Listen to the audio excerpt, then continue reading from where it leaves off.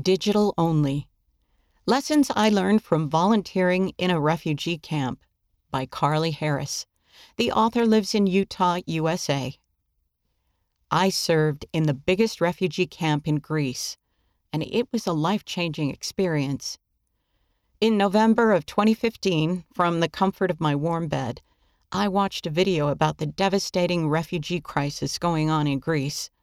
By the time the video was finished, my heart felt like it was going to explode out of my chest. I knew what that familiar feeling meant.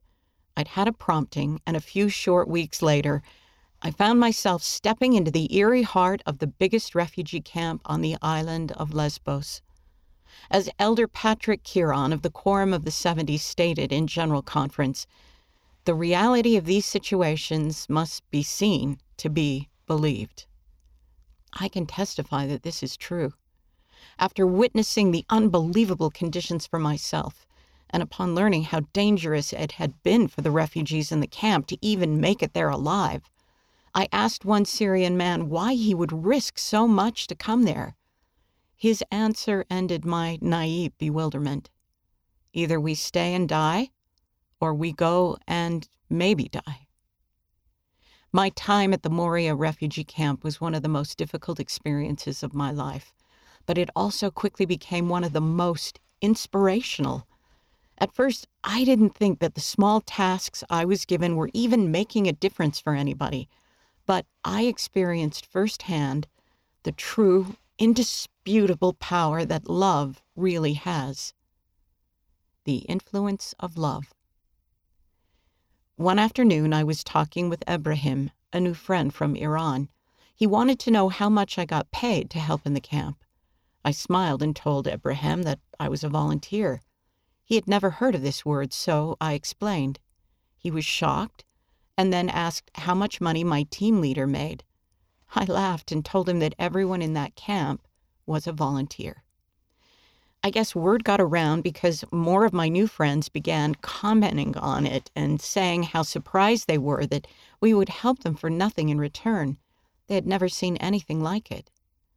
After the horrible, inhumane ways they had been treated, they were justified in thinking that no one would help them, especially strangers.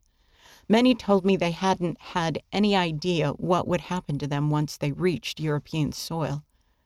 What a great surprise it must have been to be welcomed off the raging sea into open, caring arms and emergency blankets.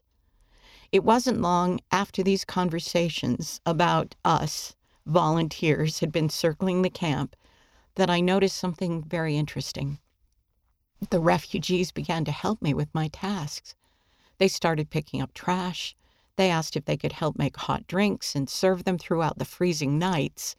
They helped with folding, sorting, and distributing donated clothes, and setting up and taking down tents. And to my amazement, by the end of my service, there were hardly any jobs left for me to do. I couldn't carry a heavy water jug without a man offering to carry it for me. I couldn't wash dishes without refugees happily telling me they would do them. And not only could I not fling open a garbage bag without a herd of boys rushing over to help, the refugees had almost stopped throwing their trash on the ground altogether. The changes I witnessed inside the camp were undeniable. When the somber day arrived that I had to leave the people I had grown to love so much, a man recognized me on the ferry. He approached to thank me for what I had done. When he saw that I held only a coach ticket, he insisted that I switch my ticket for his first-class one for the long 14-hour ride.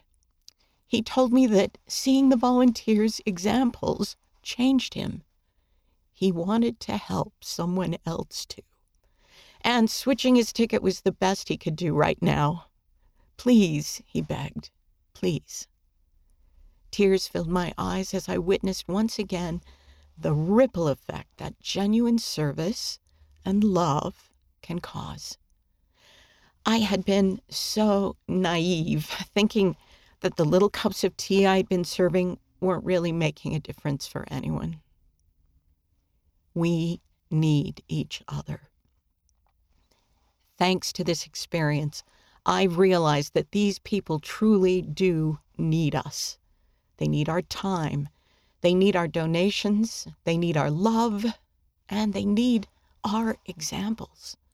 And we also need them. What a beautiful world it would be if, instead of turning our backs or leaving them to navigate their new circumstances alone, we could just embrace them as our Savior would, showing them love, belonging, and gratitude, and instilling in them a desire to serve others when they're able to themselves.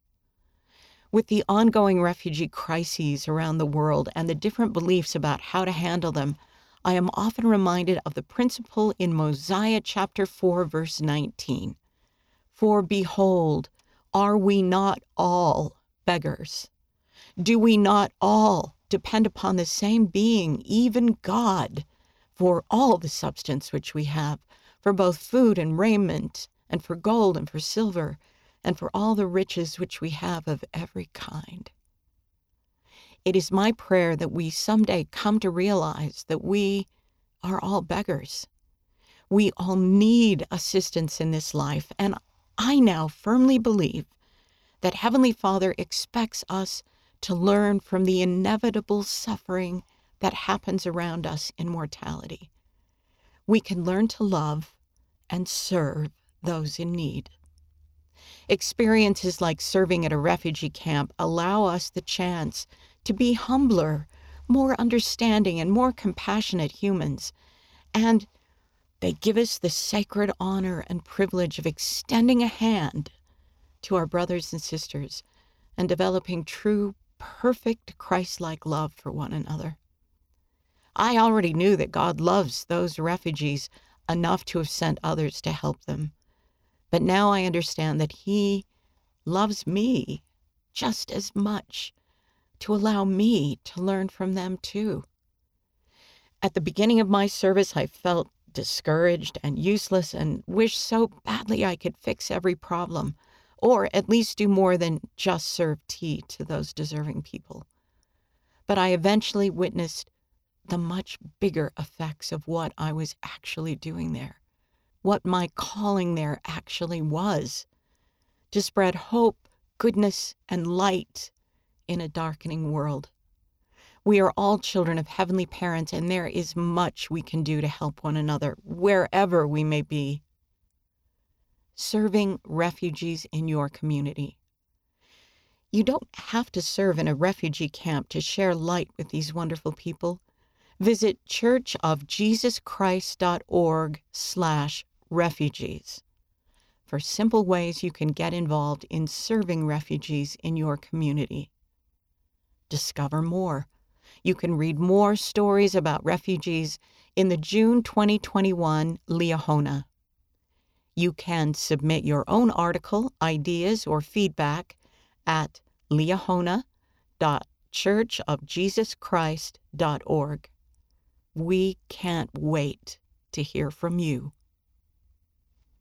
Read by Jane Wise.